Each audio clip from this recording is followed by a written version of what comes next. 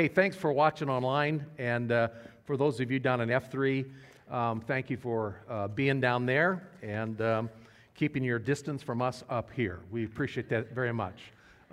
We selectively put people down in F3. You know that, don't you?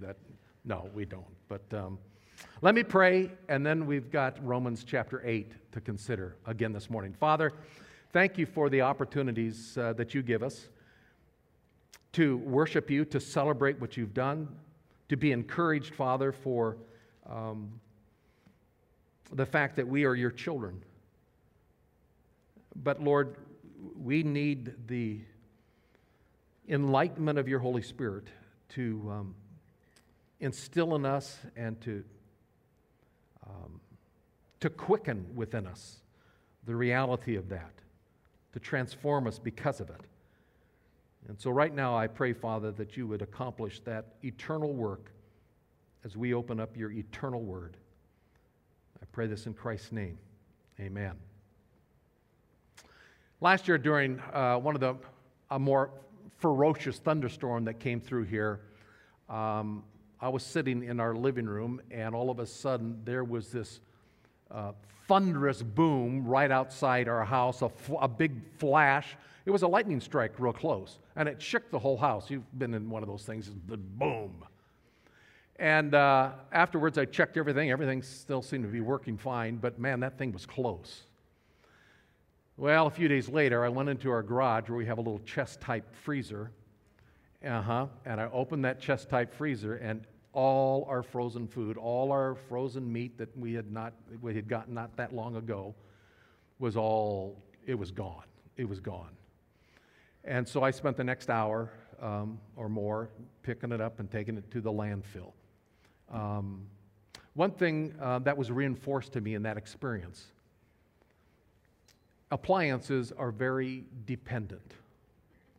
They're dependent upon a power source to make them work, just like Christians are. As believers in Jesus Christ, we are very dependent creatures. When we receive Jesus Christ as our Savior, we're given everything we need for life and godliness. We've been blessed with every spiritual blessing in the heavenly places. However, we'll never experience that. We'll never experience the reality of that if we're not plugged into the power source of God Himself through the Holy Spirit. Romans chapter 8 is teaching us how to get plugged in to that power source and how to live the life that God expects us to live, that He's called us to live, that He has saved us to live. So take your Bibles this morning, turn with me again to Romans chapter 8. You see, Christians can be heaven-bound, but so oftentimes they're not enjoying the trip because we are dependent creatures, and if we're not plugging into the source of power, the Holy Spirit, we'll never enjoy the trip. Well, chapter 8, verse 1, as we saw last week, begins with this wonderful truth that there is therefore now no condemnation to those who are in Christ Jesus. Do you see that?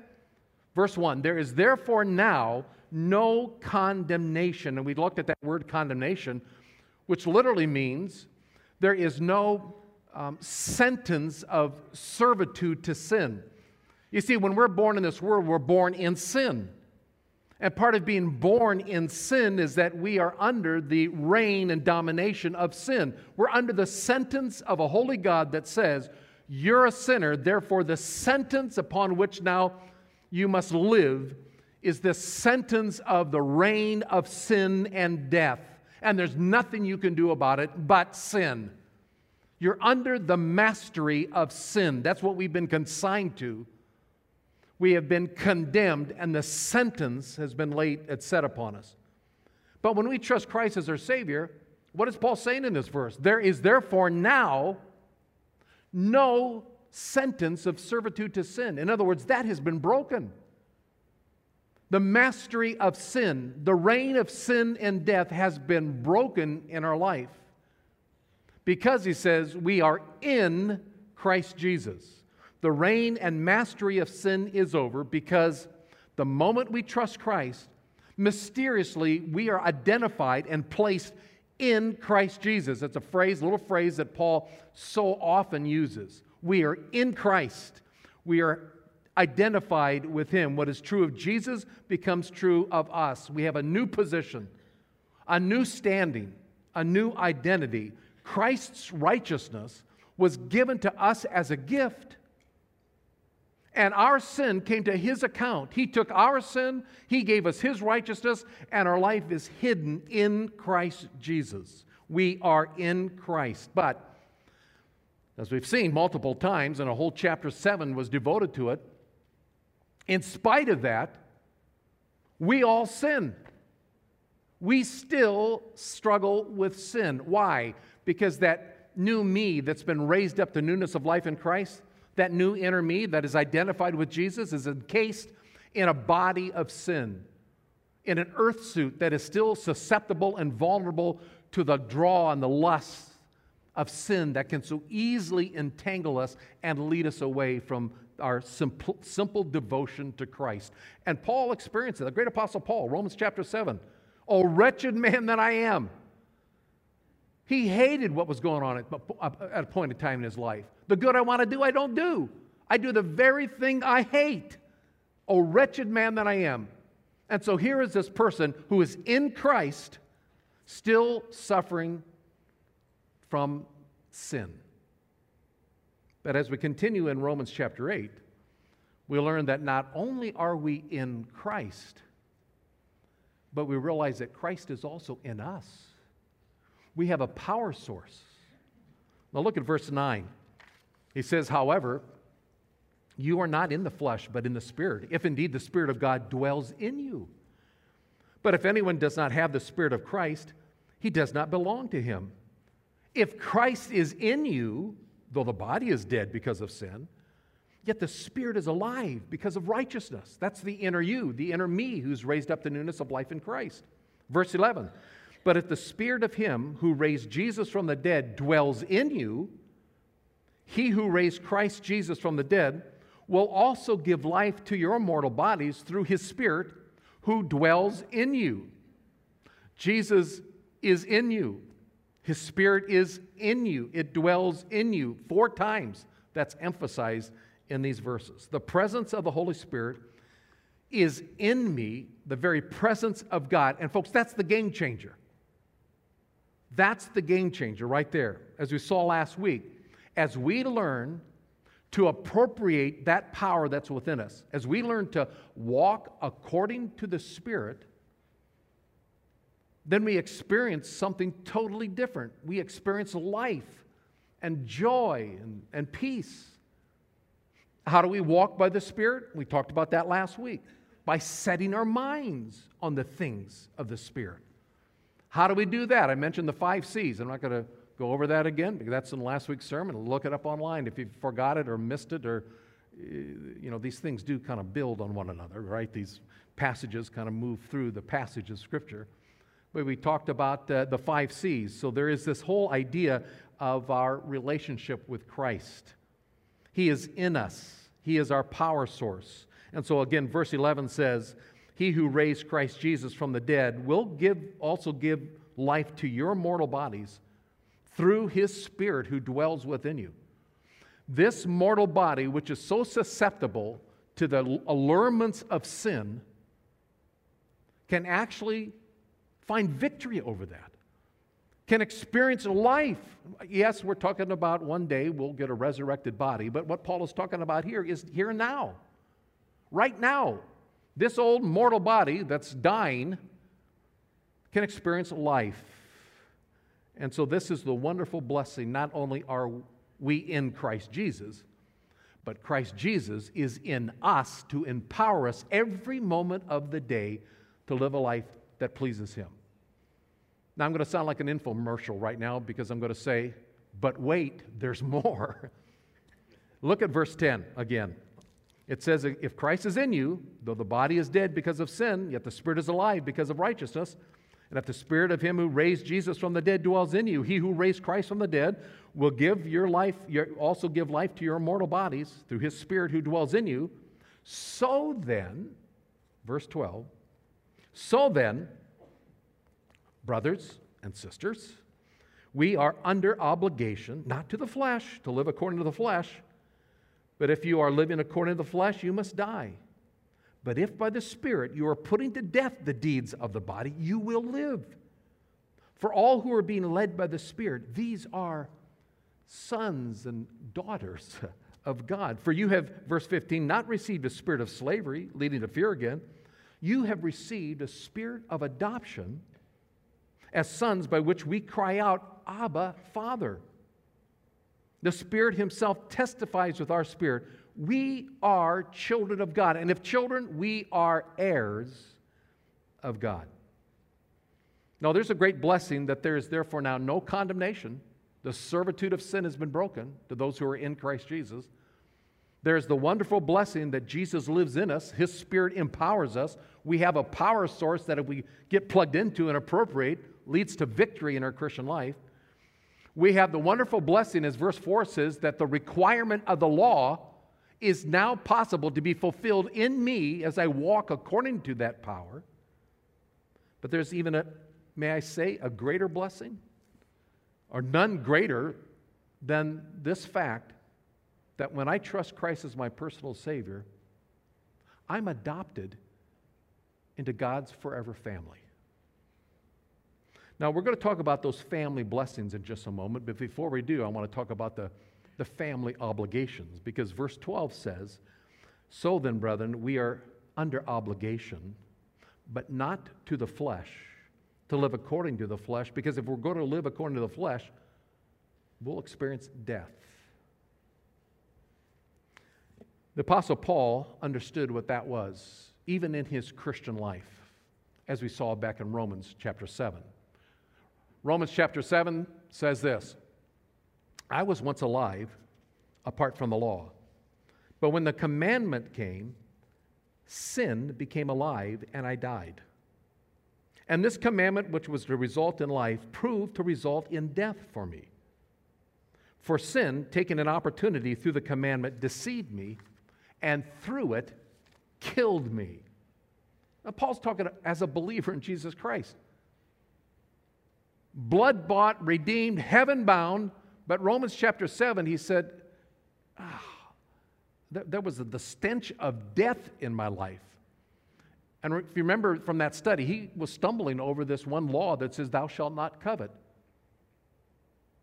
And Paul looked at what he didn't have as an apostle of Jesus Christ, no doubt, and he saw what the other apostles had, and there was this sense, this allurement that says, oh, don't you wish you had what they had? And Paul said, the very thing I didn't want to think, the very way I didn't want to behave, I did. Because you see, that law produced in me coveting of every kind, and it killed me. That is, it killed the life sap of Jesus Christ in my life. And Paul walked around probably like a guy who you wouldn't even wonder if he was saved. He was discouraged, he was depressed. Oh, wretched man that I am. You see, sin had killed him. But what Paul is saying here in Romans chapter 8, verse 12 is, look, we're not under obligation to the flesh. That thing's gone, dead, buried. We are not only in Christ Jesus, but He is in us. If we succumb to that flesh, yeah, it's going to kill us too. But don't let it. Don't let it. Verse 13 says, for if you are living according to the flesh, you must die. But if by the Spirit you are putting to death the deeds of the body, you will live. You're not indebted to the flesh. You're indebted to the Spirit of God.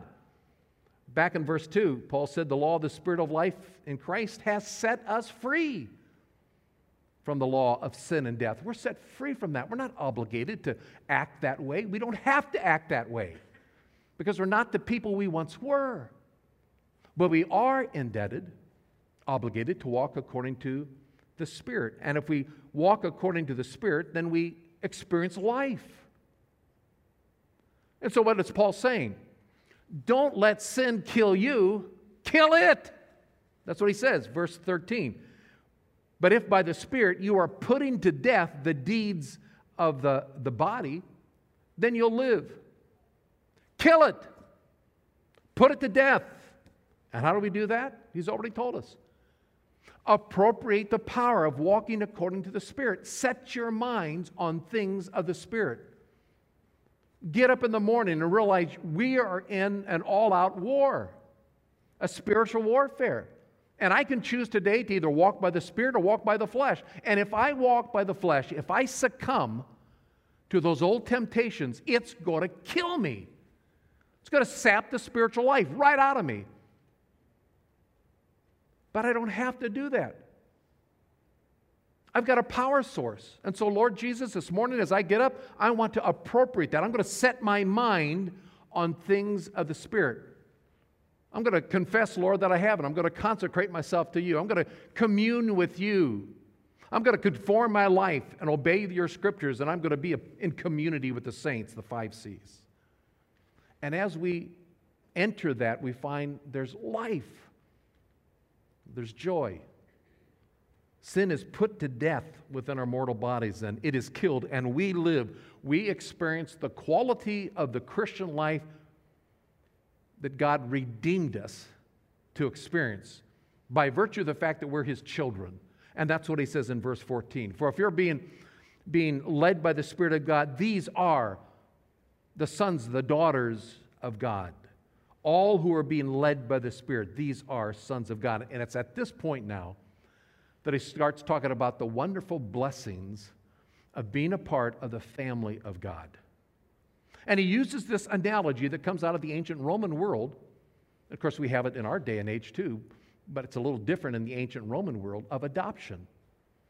The concept of adoption. Verse 15, for you have not received a spirit of slavery, you're leading to fear again. He says, you have received the spirit of adoption, by which we cry out, Abba, Father. Now, this concept of adoption is far more involved than I thought I knew. I thought I had this thing on adoption down pretty well. I mean, after all, I have a master's degree in seminary, and I have, theology, in fact, and I've been preaching this for 40 years. I learned this week, the more I study this thing, that I don't know so much about adoption as I thought I did.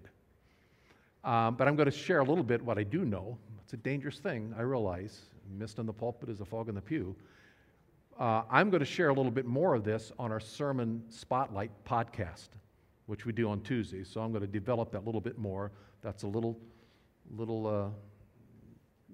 hook there for you to listen to the Spotlight. Adoption, it's a wonderful concept.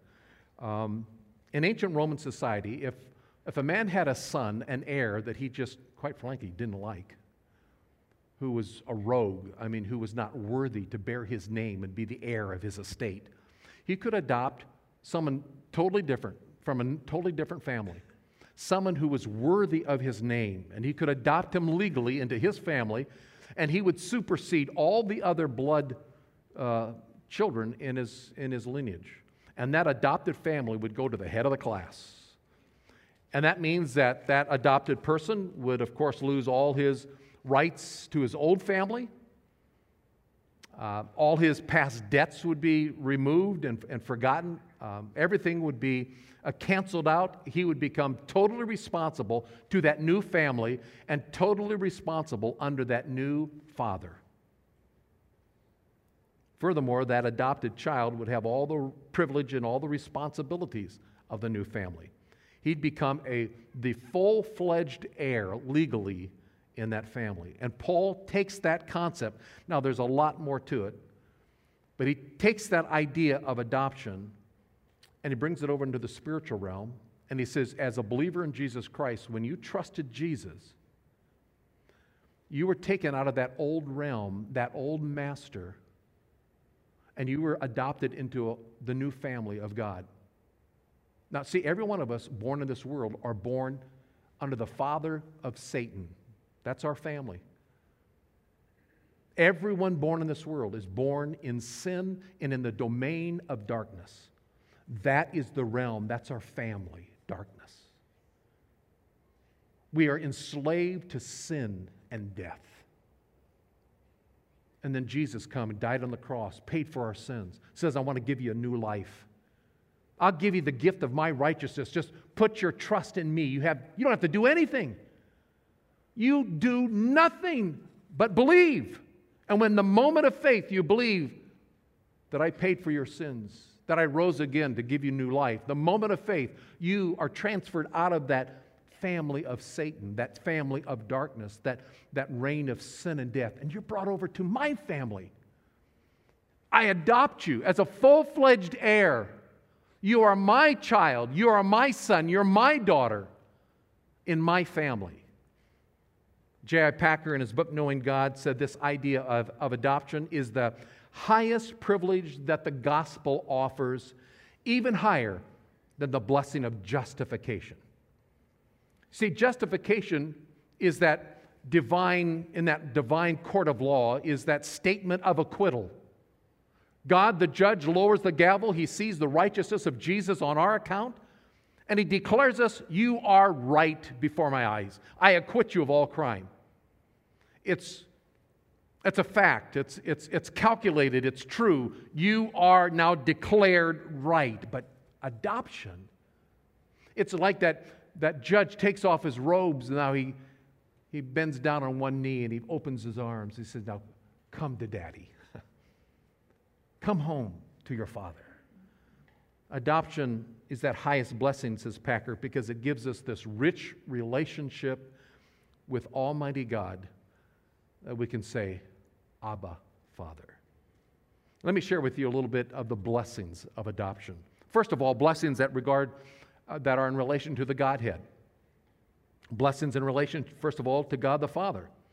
Again, verse 15 says, we cry out, Abba, Father. That's a little Aramaic phrase that little children would say, Abba, Abba, Abba, Daddy, Daddy, Papa, to their daddies. This term of endearment, of tenderness, of love, gentleness, Abba, Father. Paul said, we can cry out, Abba, Father. See what he says that? We just don't say, Abba, Father. We can cry out, Abba, Father. It's a little child who just got stung by a bee. Abba, Daddy! It's a little child who just got scared in the night. Daddy! And as the adopted children of God, no matter what it is we're facing, we can cry out to Him, Daddy, oh, Papa, Father.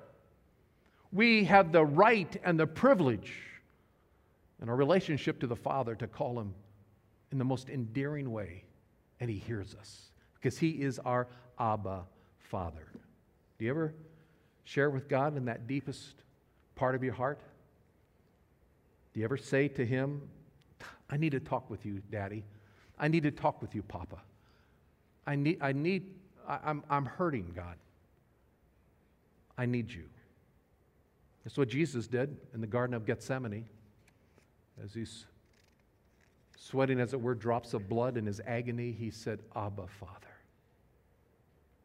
Adoption, it's a family idea. It's conceived in the terms of a loving God who brings us into His family. What about a relationship with God the Holy Spirit? Well, again, verse 14, all who are being led by the Spirit. And that word being led by the Spirit is more than just kind of, where you're taken by the hand and just we're being led by the Spirit. There's a little bit more oomph to that term. It's more than just kind of the gentle nudging. In fact, one commentator said this concept conveys the idea of, get this, of holy violence. H-O-L-L-Y, holy violence. In other words, when you start going off here, sometimes that Holy Spirit moves, no, Mark, and He convicts of sin. You start going over here, no, Mark, and he pushes me over this way. He cares for us in our walk. And He leads us sometimes quite strongly. He directs us, the work of the Holy Spirit. This is His enabling power in our life. Look at verse 16. He also testifies with our spirit. We are children of God. In this ancient Roman adoption practices, apparently when that took place legally, there had to be 7 witnesses to it. That would ensure that the blood-born child could never usurp it, could never question it. That was testified, it was witnessed to by these witnesses. Well, in the same way, the Holy Spirit, it says, bears testimony with our spirit. With our spirit. I mean, our spirit is saying, Abba, Father, help me, Lord. And even when we're struggling, even when we're sinning, even when other people might look at our life and say, I wonder if they're a Christian or not, the Holy Spirit is there testifying with our spirit. Yes, we are His children. And He does it by His leading us, by His holy violence in our life. He does it by the fruit that He bears in our life, the conviction that He brings in our life. As a child of God, the Holy Spirit is testifying along with my spirit. And He's shouting to me, that's my child. You're my son. You're my daughter. And He calls us into a deeper relationship and experience in His life. The blessings of adoption related to the Father, related to the Holy Spirit, related to the Son, Jesus Christ. And I just want to mention this verse in Hebrews chapter 2. We won't turn there, but Hebrews 2:11 says, for both He who sanctifies and those who are sanctified, all are from one Father, for which reason He's not ashamed to call them brethren, brothers and sisters in Christ. And then he says a few verses later in verse 17, therefore He had to be made like His brethren, His brothers and sisters in Christ, in all things, so that He might be that merciful and faithful high priest in things pertaining to God, to make propitiation for the sins of people. See, Jesus, He's our great sibling. He's our brother. In that sense, as the Scripture talks about, He's our great high priest. We run to Him and we call out to Him, and He helps us in our time of trouble and time of need. He intercedes for us before the Father. He's not ashamed to call us brother. This is the blessing of being adopted into the family of God. There's other blessings of adoption. There's future blessings. Look at verse 17. He says, and if you're children, you're heirs. Heirs of God. A spiritual inheritance awaits every believer in Jesus Christ one day in glory. That spiritual inheritance that says things like, your sins are eternally forgiven.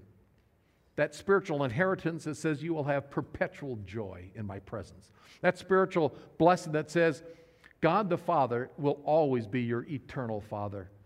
That eternal inheritance that says a relationship with God will forever be undisturbed. If we're children, we're heirs of God. But notice the last part. Verse 17 says, and fellow heirs with Christ, if indeed we suffer with Him, so that we may also be glorified with Him. Now I want to give you a little assignment. When you go home today, if you have a little bottle of whiteout, there's a comma right after, at least in my translation, where it says, and fellow heirs with Christ, comma, if indeed you suffer with Him. White out that little comma. You see, what Paul is saying is, every believer in Jesus Christ is an heir of God. He's our Father. And we get to enjoy the presence of heaven and glory forever. But we can be a fellow heir with Christ if we suffer for Him. A fellow heir with Christ if indeed we suffer with Him, so that we may also be glorified with Him. A joint heir with Him. Now, all what Paul is saying, and this is found elsewhere in the Scriptures, is that there is a unique status, a privilege in the kingdom to come for those who have suffered for the cause in the name of Jesus Christ. I don't know, quite frankly, how many born-again Americans in the last 300 years will enter that co-reign with Christ. I don't know. I sure know that there were people all throughout the history of the church who gave their life for Jesus Christ. There's people doing it today, imprisoned wherever, in China, different parts of the world, in Muslim countries losing their life because of the name of Jesus Christ. And all Paul is saying is, we're all heirs of God. We all are going to get the wonderful inheritance of heaven and glory forever and ever. But if you suffer for him, you get to be a co-heir with Jesus Christ and share in his glory. Well, we could here in the United States. If you're retired, why, you can move to some Muslim country, work in a Muslim country, clandestinely serve God and share the gospel of Jesus Christ, and might even get caught and might even be beheaded for the cause of Christ. Co-reigning with Jesus. There's a final blessing I want to mention, and that's the blessing that our adoption gives us right now in the present time, our present experience. Again, look at verse 15. It says, we have not received a spirit of slavery leading to fear again. Paul reminds us back in 2 Timothy that he has not given us a spirit of fear, of timidity, but of power and love and a sound mind. 1 John chapter 4 says, perfect love casts out fear. We live in fearful days. There's no question about it. Living in a fallen world, a world that is under the clutches and the control of the evil one. It's a fearful thing. Nothing should surprise us in a fallen world. This world is held, even this country is held in the grip of a satanic power. And let us not forget that for a moment. But we've been adopted by Almighty God. We are in his family. And he's not given us a spirit of slavery that leads to fear. But we are his children. Growing up on a farm in Nebraska, I mentioned earlier this powerful thunderstorm that shook our house last year. Well, man, it seemed like we had a lot of those when I was growing up on the farm in Nebraska. And they'd roll across those prairies, and they'd come and they would slam our farm, and the trees back behind our grove, behind our house, would be swaying. And one of my earliest vivid memories of a little boy growing up on the farm in Nebraska was one of those ferocious thunderstorms coming through. And I mean, it was shaking the house, and I thought, my goodness, help me, Jesus. But at that moment, Jesus wasn't as real to me as my parents in the other room. So little Mark got out of his bed and pitter-pattered over to my folks' room, and I crawled in next to my dad. Vivid memory, one of my first memories. And I fell asleep because, you see, my dad was stronger than any storm that was raging out there in Nebraska. I was with my daddy, Abba Father. You see, we don't have to fear for anything because we are in his family. He loves us with an everlasting love. What do you fear today? What are you concerned about? Do you know that you have that unshakable love by our Heavenly Father? Do you know that only bad and evil fathers will throw out their children when they don't obey him? But our good Heavenly Father, He never casts us out of His family. We are eternally loved, even if we don't love Him back. Perfect love casts out fear. And we don't have a spirit of slavery that leads to fear all over again.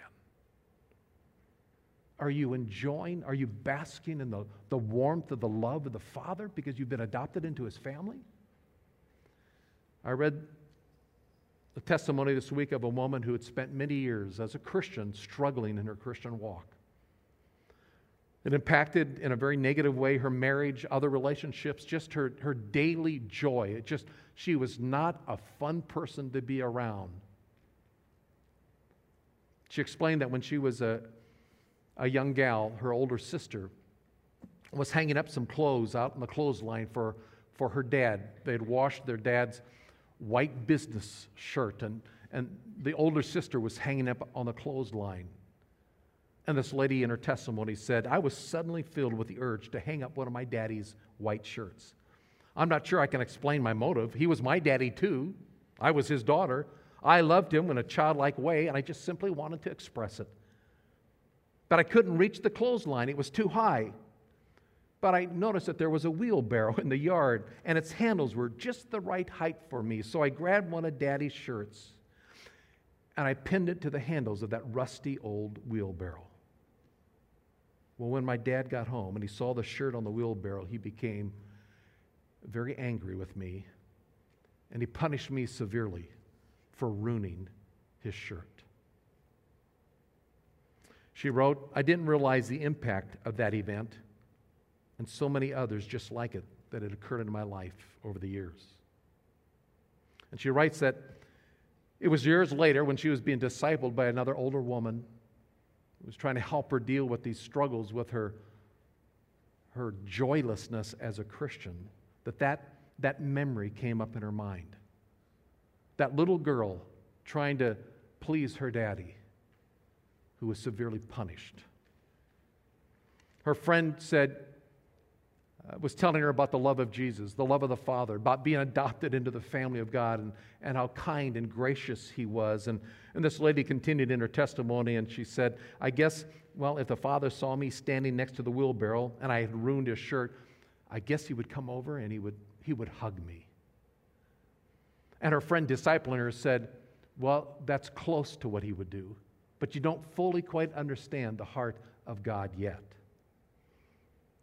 The lady went on to explain that this friend of hers discipling her said, you see, God would not overlook the shirt.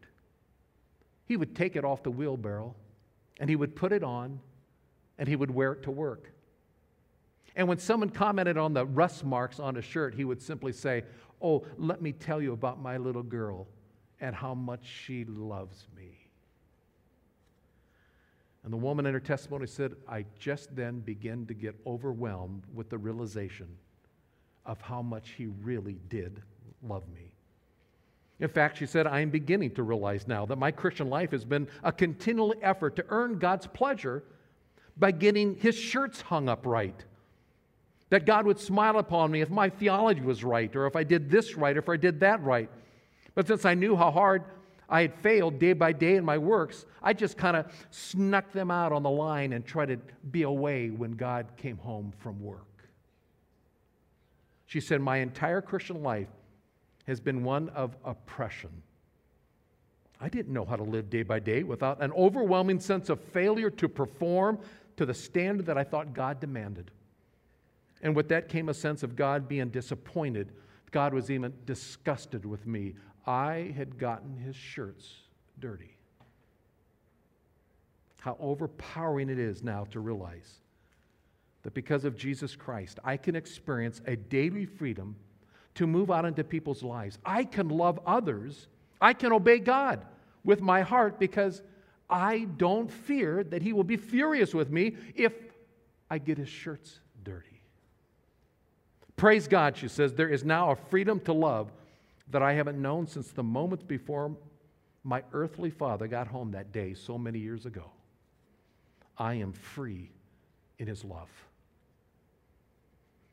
Christian, how well do you believe these words? You've not received a spirit of slavery leading to fear again. You've received a spirit of adoption, sons and daughters of God, and we can cry out, Daddy, Father, and experience the wonderful blessings of being one of His kids. Let's pray. And so, Father, take these words of Romans chapter 8, and please, Lord, drive them into our hearts. There may be people here today, Father, that have kind of kept you at arm's length. And maybe it was, Father, because of an experience with an earthly father, something that was cold and distant, or maybe there wasn't even a father at home. Maybe it was some other trauma or some other issue in our life. Father, through your Holy Spirit and the truth that we've just read in Romans chapter 8, you can transform our thinking. You can help us right now, Father, accept this wonderful truth. We don't have to live in fear. We've been adopted by a God who eternally loves us. We're your kids, and you care for us. I pray, Father, that right now that truth will sink into our hearts. We present ourselves to you, Father. Where there needs to be correction in our thinking, then do it right now. Holy Spirit, lead us, push us, move us powerfully towards the heart of God, where we find perfect rest and peace. In Jesus' name I pray. Amen.